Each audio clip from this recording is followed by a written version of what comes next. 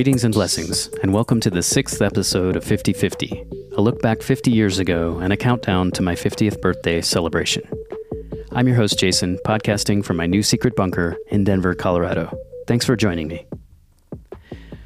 I'd like to remind you, as though any of us need reminding, of just how important our health really is. I mean, even if you're someone who's really healthy, eventually our bodies break down and stop working. And as important as our health is, and as much as we may do to stay healthy, we sometimes encounter problems beyond our control. We need to entrust someone else with our health, a doctor, an expert, an institution. These days we're constantly being bombarded with new health scares.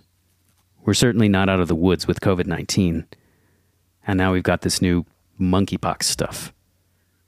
And it's now, more than ever, that we need to be able to put a great deal of trust in health professionals and institutions.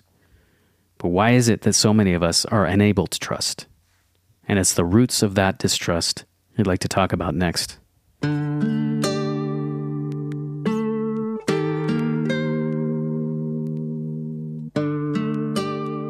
Today, the Associated Press published this. On July 25, 1972, Jean Heller, a reporter on the Associated Press investigative team, then called the Special Assignment Team, broke news that rocked the nation.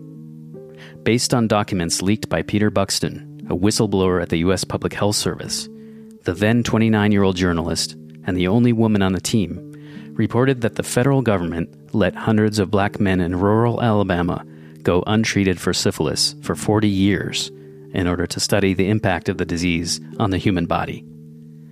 Most of the men were denied access to penicillin, even when it became widely available as a cure.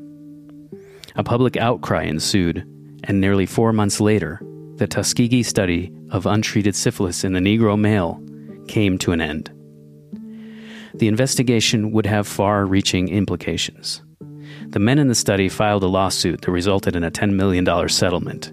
Congress passed laws governing how subjects in research studies were treated, and more than 2 decades later, President Bill Clinton formally apologized for the study, calling it shameful. Shameful. Shameful. Shameful. Shameful.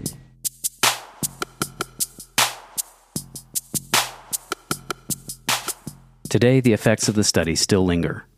It is often blamed for the unwillingness of some African Americans to participate in medical research. Without going into a whole spiel about the media, I would just like to recognize the whistleblower Peter Buxton and the reporter Jean Heller, who broke the story initially. Had it not been for their work, how many others would have suffered and died?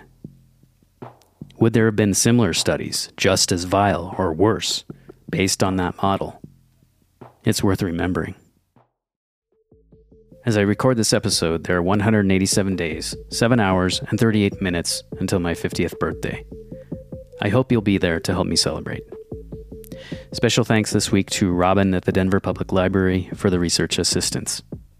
I'll see you next week.